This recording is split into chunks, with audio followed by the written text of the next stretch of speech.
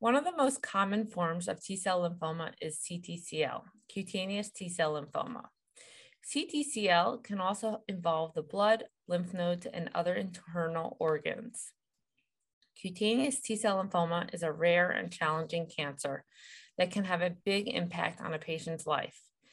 To give hope to patients and to give insight to physicians on how to better combat this disease, we are chatting today with one of the leading experts on the topic, Dr. Michael Girardi. Dr. Girardi has made immense contributions throughout his career as a dermatologist to push our understanding of cutaneous lymphoma and advance our approach to how we clinically treat patients with this severe disease. He has published over 150 scientific manuscripts, clinical reports, and chapters, including one on the genetic basis of cutaneous T-cell lymphoma, CTCL. Dr. Girardi seems to wear many hats. He is the co-director of the Yale Cutaneous Lymphoma Group, director of the photophoresis unit, and the director of the phototherapy unit at Yale. On top of all of that, Dr. Girardi is a professor, vice chair, and residency director for the Department of Dermatology at Yale School of Medicine. Dr. Girardi, welcome. I'm looking forward to learning from you about your insights of cutaneous T-cell lymphoma today. Well, thank you so much. I really appreciate this opportunity. Thank you. So let's begin with something simple. What is cutaneous T-cell lymphoma and how is it different than mycosis fungoides? So cutaneous T-cell lymphoma is kind of the catch-all umbrella term for any T-cell lymphoma that can involve the skin. And mycosis fungoides is really the subtype that is the most common form of CTCL. Okay. Are there comorbidities or risk factors involved with developing CTCL? So probably the biggest risk factor to the development of mycosis fungoides and the other forms of CTCL is age. By far, the incidence goes up with age, and it's most commonly going to come into the 5th, 6th, into the 7th decade of life. That said, I have many pediatric patients and younger patients who do develop this disease, so it's certainly not an absolute. There are certainly genetic predispositions to all types of lymphoma and leukemia, including T-cell derived ones. So, you know, it's probably a combination of genetic factors, environmental factors that we haven't completely figured all out, but certainly aging is probably the biggest factor. Do we know why age? Is that because of our telomere shortening, or just as we age, our risk of cancer increases? Yeah, so I think some of that is being worked out quite nicely. There's some pretty good evidence that the way T cells behave, the way they're constantly stimulated to proliferate, make more of themselves, and then kind of try to cycle down after they've encountered antigen and protect against, too many of them, an overambitious immune response, and how they're also programmed to stay in the body in forms of memory T cells. I think that's a big factor. So they can age that way. There'll be some evidence of telomere shortening over a lifespan of a T cell. You know, after you get to a point where you lose your telomeres, you could, in particular, if you've acquired other mutations that are not completely understood, but there's some evidence that there's UV, ultraviolet light acquired mutations, and some evidence that there could be chemically acquired mutations. But an aging T cell might spontaneously develop some other mutations. So that might affect survival. There may be effects of constant antigen stimulation. There may be effects of telomere shortening, and then we get to a point where we might have a chromosomal instability crisis, and that causes shuffling of genes. And in particular, for cutaneous T-cell lymphoma, we see a lot of chromosomal shuffling of genes, so that there's this gene amplification or gene deletion effect, really more common than most other cancers. And do we think that epigenetics has some role in this, or we don't have an understanding of that at this point? Yeah, absolutely. Certainly a combination of point mutations, a combination of gene amplification and deletions and a combination of epigenetic changes, which aren't directly damaging to the DNA, but certainly turning on and off of certain genes. That really plays a role in every cancer. So what is the role of lymphocytes on our skin versus in circulation? You know, when you talk about lymphocytes, people think, oh, it's in your bloodstream. They never think like, oh, you actually have lymphocytes that are living on your skin. Absolutely. T cells and B cells are both lymphocytes, and B cells largely are not going to be coming too often into the skin. But T cells, they're really a big part of our cell-mediated immunity. They will home to many organs throughout the body, including the skin. And they have a much needed reason to home to the skin. I mean, it's at a critical juncture with the environment, and protection against invading pathogens, therefore, is so critical to protecting the host organism. So T cells will develop in the thymus inside the body. They'll circulate in the blood and through lymph nodes. But after they've encountered antigen, you know, what they're specific for, whether that's part of a pathogen or not, or a toxin, they may take up residence in tissues. And so throughout your lifespan, you accumulate T cells in your skin, and you accumulate it in your intestine and other organs as well, and to form this protective immune barrier at points of entry in particular. And so, yeah, over a lifespan, you'll potentially acquire more T cells in your skin than you actually have in your blood. Wow, who would have thought? And then because of these genetic mutations or other reasons you mentioned, that's why the T cells can turn into lymphoma.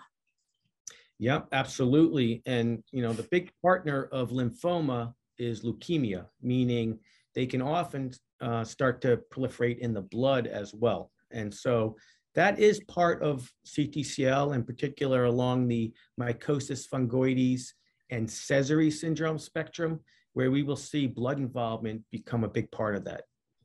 The Sézary is when we differentiate CTCL from being just localized to the skin. And then when it starts to involve the blood, that's when we start to classify it as Sézary. I just want to clarify this for our listeners. Yeah, the nomenclature, as you're pointing out, can be a big point of confusion. You know, Sézary has a real historical kind of definition that's stronger than that. It's when your skin is very red, diffusely, you have a lot of involvement in the blood, and you actually have enlarged lymph nodes as part of that. And then mycosis fungoides typically is more patchy on the skin and doesn't need to achieve that level of erythroderma or red skin, but it can. And then there can be degrees of blood involvement. So there's a full mixture of different types of patients that can be, you know, skin only to skin plus blood to frank Sézary syndrome. So it sounds like there's a lot of overlapping features. What do you typically look for if a patient comes in and you have an inkling that this patient likely has CTCL? What kind of clinical presentation are you looking for? So I will tell you this, many patients go undiagnosed or misdiagnosed for years. And a lot of this has to do with there's kind of typical presentations and atypical presentations. Typically in early mycosis fungoides, we're looking for patches or flat lesions in the so-called bathing trunk area or sun-protected areas. But these can involve the buttocks, the inner groin, in particular, inner thighs. They can involve under the arms, not really bathing trunk there, but sun-protected, so axillae. Across the breasts, very common areas, but anywhere you have skin is game for cutaneous T-cell lymphoma. So it's certainly not an absolute, but we do look for some certain trends along those lines, particularly in early disease. What is it typically misdiagnosed as? I know that, for example, I had a patient came in, she was a female probably in her 50s or 60s. She had been itching her back for like 20 years. She's like, I just put moisturizer on it all the time. I thought it was just dry skin. I've been told over and over again it's eczema. We did a biopsy. It turned out she had CTCL. And is this like the classic situation where patients are diagnosed with eczema, but they really have CTCL, MF, or are you seeing other diagnoses along this spectrum? Yeah, eczema, forms of atopic dermatitis or allergic contact dermatitis are often among the most common misdiagnoses. Not to be fair, I got to say that a lot of times, even when the disease is suspected by the clinician, it doesn't always show clear pathology. Sometimes it takes time to evolve, both clinically and histopathologically, for an accurate diagnosis. But continued biopsy procedures and sampling to look for CTCL, as well as for using higher level diagnostics, including molecular studies, which we can talk about. But other diagnoses, boy, you name them, and I've seen them. Psoriasis is very commonly part of a misdiagnosis. For erythroderms, patients who have diffuse red skin, drug allergies, very common misdiagnosis. I just had a patient I saw today who was diagnosed as atopic dermatitis, got Dupixent, was diagnosed as psoriasis, and got an anti-psoriatic drug, and was diagnosed as having it, and so an allergist, because that was ultimately what they thought it was. And this patient had widespread erythema and erythematous papules coalescing into larger plaques. But finally, someone checked flow cytometry, and that's where the blood sometimes is a much better clue to the diagnosis than skin biopsies, because when you have erythroderma, when you have red, flat, or even just thin lesions, a lot of times it's not going to show the histopathology that you might expect, and therefore blood can be your clue by showing the classic phenotype of abnormal T cells in the blood that goes along with this disease. So I want to talk more about the molecular tests with you, but first I want to ask you, why is it that pathologists, it seems to be that I'm not going to blame the pathologist, but the pathology seems to sometimes be ambiguous and difficult to read? Yeah, it's a very important question when we talk about CTCL, is pathology. So first of all, the disease can take time to evolve, as I mentioned. Second of all, the type of biopsy makes a big difference. So for flat lesions, what really needs to be done are broad shaves to give the pathologist enough information where you have a fair amount of epidermis and junctional epidermal junction for the dermatopathologist to examine closely, because the atypical lymphocytes will form tiny little clusters, for example, in the epidermis called Potrier's microabscesses, but they may be few and far between.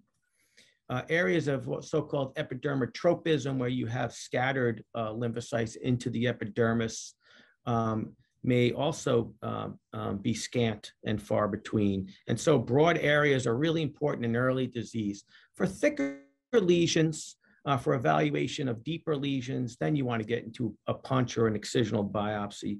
But by far, I think the biggest mistake is not doing a broad shave biopsy early. The next biggest mistake is only doing one. Really, what you want to do are multiple shave biopsies, multiple sites, maybe different morphologies of lesions.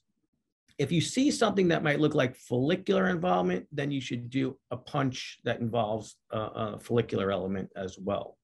And I think that continued high sensitivity for doing multiple biopsies in the future also needs to happen. The other big mistake I see with this is doing them too close to when a patient's been treated with high potent topical corticosteroids. This can hinder the full manifestations under the microscope, and that can be a problem. Ideally, you want to be off all topical steroids for 4 to 6 weeks. at least 2 weeks. Okay, that's very helpful. So at what point do you say, like, this patient, I think that they have CTCL. I'd like to do a biopsy. They're off steroids. Do you also do the molecular test at that point? And what specific genetic testing are you doing? Are you doing a T cell receptor clonal test? What specifically are you doing? And are you doing that in conglomeration with the biopsy? So no, I don't run those tests immediately, and I'll tell you why in a second. But I think that I'm focusing on a clinical histologic correlation for the diagnosis. And if I need further help, I can send what I've already biopsied to look for molecular evidence of disease. So it can be done from the tissue blocks that are part of the processing after a biopsy anyway. There's basically 2 levels of molecular testing. There's a PCR test that is just uses PCR to look for T cell receptor clonality. It's kind of a yes or no test, whether they can detect clonality or not. And then there's also a much more detailed high throughput sequencing of the T cell receptors. This can give you kind of a signature for the clone that can be used to compare one lesion to another lesion much more accurately than a simple PCR test can. And also to look at matching clones into the blood, or over time, if there might be a question of the diagnosis and now something's returned and it's the same exact clone. So it can be a lot more helpful to the diagnosis. But I do want to return to one other aspect of a question you asked previously, and that is the challenge of diagnosis early. And I went to one aspect of it kind of on the clinician side. I think that there's another aspect to it, and that's on the pathologist side. I think that there may not be pathologists who have a lot of experience reading and distinguishing CTCL. So I think it really is important for both patients and clinicians to know their pathologists, to know whether they have had training, in particular in reading about cutaneous T-cell lymphoma and understanding the finer nuances of what to look for under the microscope. But I also think part of the problem is this is just a challenging disease early. There are very few abnormal cells, and sometimes they don't look abnormal. And there's a lot of bystander cells that come along with the clonal abnormal cells that kind of give a little bit of mix to it that can make it challenging. And then there are patients, for one reason or another, probably their genetic predispositions, that will show eczema changes or psoriasis changes that really confound the reading of the specimen. So it can be very challenging on many levels. So yeah, you say this is a disease that could take time to develop, but what is the benefit of treating CTCL early and the benefit of early intervention and early diagnosis? So I think there's multiple benefits. One of them is you can have better directed therapies that more appropriately treat the disease. So the degree to which it's bothering a patient, symptomatic, pruritic, meaning itchy, as well as its appearance, scaliness of it, you can make a patient feel a lot more comfortable if you have better treatments for exactly what they have. Another reason is they can get treated sometimes with treatments that'll make CTCL worse. So for example, cyclosporin or TNF alpha inhibitors, which are used for psoriasis, or cyclosporin for atopic dermatitis, these suppress the immune system and can actually make CTCL worse. So that's a major reason why you want to get the diagnosis accurate early as well. And I think fundamentally, the principles of cancer still apply to CTCL, even though they can take a while to evolve and can affect patients over decades, more than immediately over a matter of months, and need rapid chemotherapy immediately. It's not like that. But the principles still remain that the less abnormal and cancerous cells you have around, I the less likely they are to go on and become something worse. That is, acquire further mutations, behave more aggressively, be more likely to become leukemic, involve the lymph nodes or other organs in the body. So given what you just said, can CTCL be fatal? CTCL can absolutely be fatal, and there are advanced forms of it that involve multiple tumors on the skin, very high levels of leukemia, and they can certainly involve organs within the body as well. CTCL also suppresses patients' immune system, so not from the treatments per se, but from the disease itself. It causes a decrease in the diversity of the repertoire of the T cells, so you have kind of little holes in the immune system. So CTCL patients are more prone to certain bacterial infections, staph bacteremia, septicemia, not that rare with advanced disease. As well, for example, they're much more likely to get zoster, shingles, and should be vaccinated very early on in their disease with the Shingrix vaccine. It's a not a live vaccine, so much safer than the older version of it to help protect against that. And then they're at increased risk of developing other lymphomas, other leukemias and lymphomas, and other cancers. And so, you know, for multiple reasons, including the advancement of the disease itself, in the advanced forms of cutaneous T-cell lymphoma, patients do have risk of dying. Yeah, so a relative of mine, he had CTCL, this is many years ago, and there were really no good treatment options at that time, or there wasn't a good understanding of the disease, and he actually died from complications of the disease. So he got herpes encephalitis from being immunosuppressed. So I totally understand what you're talking about and where you're coming from when you say that. Do you feel that CTCL is on the rise? So, you know, the epidemiology and, you know, and quantifying the incidence of CTCL, it's always a question of, are we getting better? When we see some numbers go up, are we getting better at detecting it versus not? I could tell you it's as prevalent as it's ever been in my career. And, you know, my immediate numbers are certainly high enough, but I'm a part of a referral center for CTCL, so it's hard for me to gauge that as a representative of what's going on globally. But I think that there is better awareness, and I think that when we consider all forms of cutaneous T-cell lymphoma, not just mycosis fungoides and Sézary syndrome, but there's multiple other types of lymphoproliferative disorders, as well as lymphomas of the skin, some not as scary as others, and a fuller understanding of all these different types that I think show that this is a very high incidence among lymphomas collectively. What are the treatment options that are available at this point for CTCL? Can you share with us? I know UV light is one of them. Can you talk about, like, I mean, first we could break this question down. I want to know, what are the treatment options? If UV light is one of them, are you concerned about the risk of skin cancer from the UV light?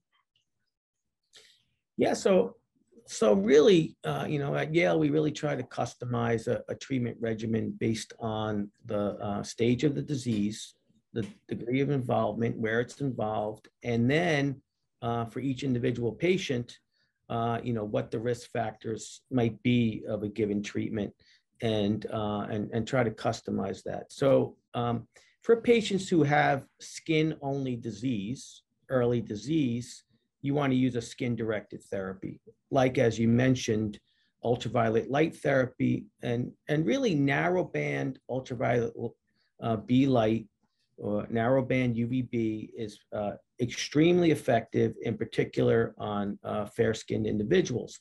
But if that patient has a history of melanoma, a high risk of skin cancer, then we need to weigh that into the equation. Or if the patient has darker skin, then UV light may or may not be the best choice. If it happen to be hypopigmented lesions, then UV becomes a great choice in darker skinned individuals. Another skin-directed therapy we use is topical nitrogen mustard gel. I think that this can has advantages in that it can be done at home and not require you driving to a phototherapy center to receive your treatment. But it only works where it's applied. And some patients develop allergy to the topical nitrogen mustard. So this needs to be monitored closely and weighed also into the equation. And for the more resistant or extreme forms of skin-only involvement, we might progress to something like electron beam therapy. And this is done by a very skilled therapeutic radiologist who and specialized center that can really apply this really specialized type of radiation so it doesn't go inside the body and really focuses the energy on the skin itself. At what point do you consider photophoresis? So for more resistant disease that in particular that's resistant to the skin-directed therapy, or for more advanced disease that involves the blood, then we need to use treatments that work inside the body, as well as combining that with skin-directed therapy. But photophoresis is a blood treatment, and in particular, it's effective against patients who have blood involvement with CTCL. And blood involvement is detected by a series of tests that fall under the term flow cytometry.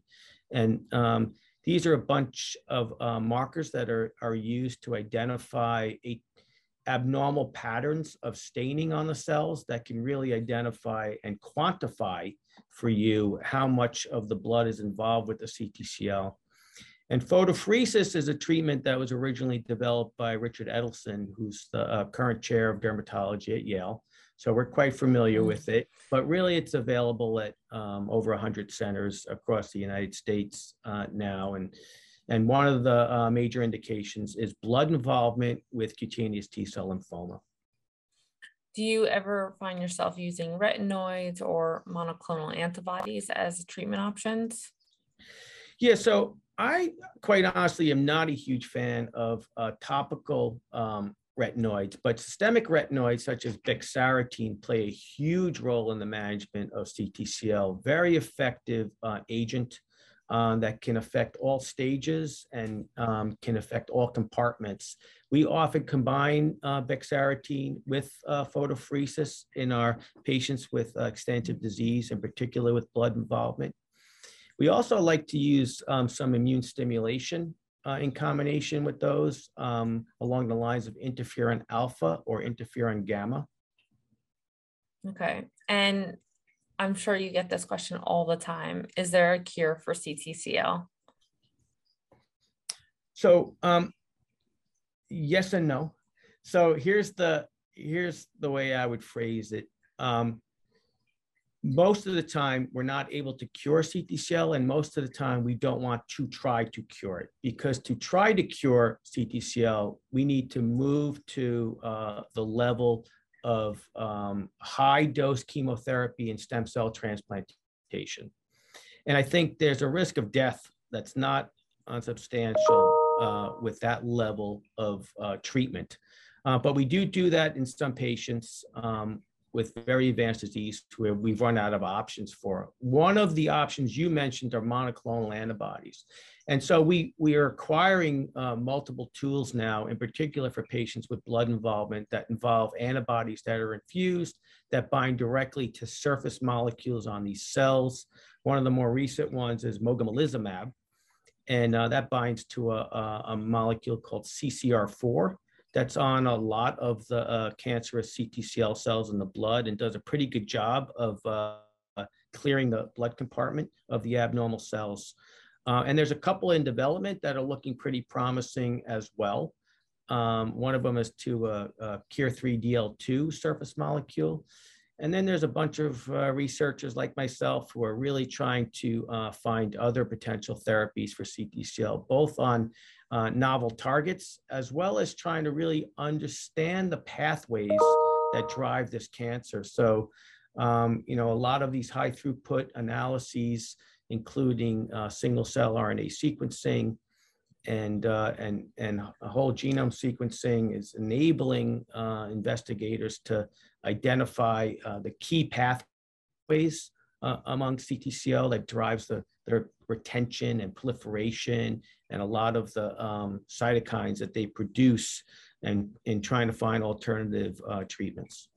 So do you expect in the future, in the near future, that there will be some new drugs on the market and new therapeutics to treat CTCL? Absolutely. I know a couple of agents in phase 3 development right now, and I know about the scientific literature, published and then scientific work unpublished, where a lot of people at a lot of places are really making inroads into this disease. So I think that's really a really important message for folks who are thinking about CTCL, whether they're clinicians or whether they're patients or relatives of patients, and that is that time matters. And so, keeping patients around and alive and having the opportunity to benefit from scientific discovery, I think is really something that I think is inspiring for clinicians and patients and relatives of folks with CTCL to think about and maintain hope. It's a very important message. Thank you, Dr. Girardi, for joining us today. I enjoyed our discussion on CTCL, and I'm sure our audience did as well. And if anyone has questions, please feel free to reach out to me or Dr. Girardi, and we will be happy to answer them. I hope you enjoyed this episode of the Derm Club podcast. If you found the discussion today to be valuable, please subscribe and share.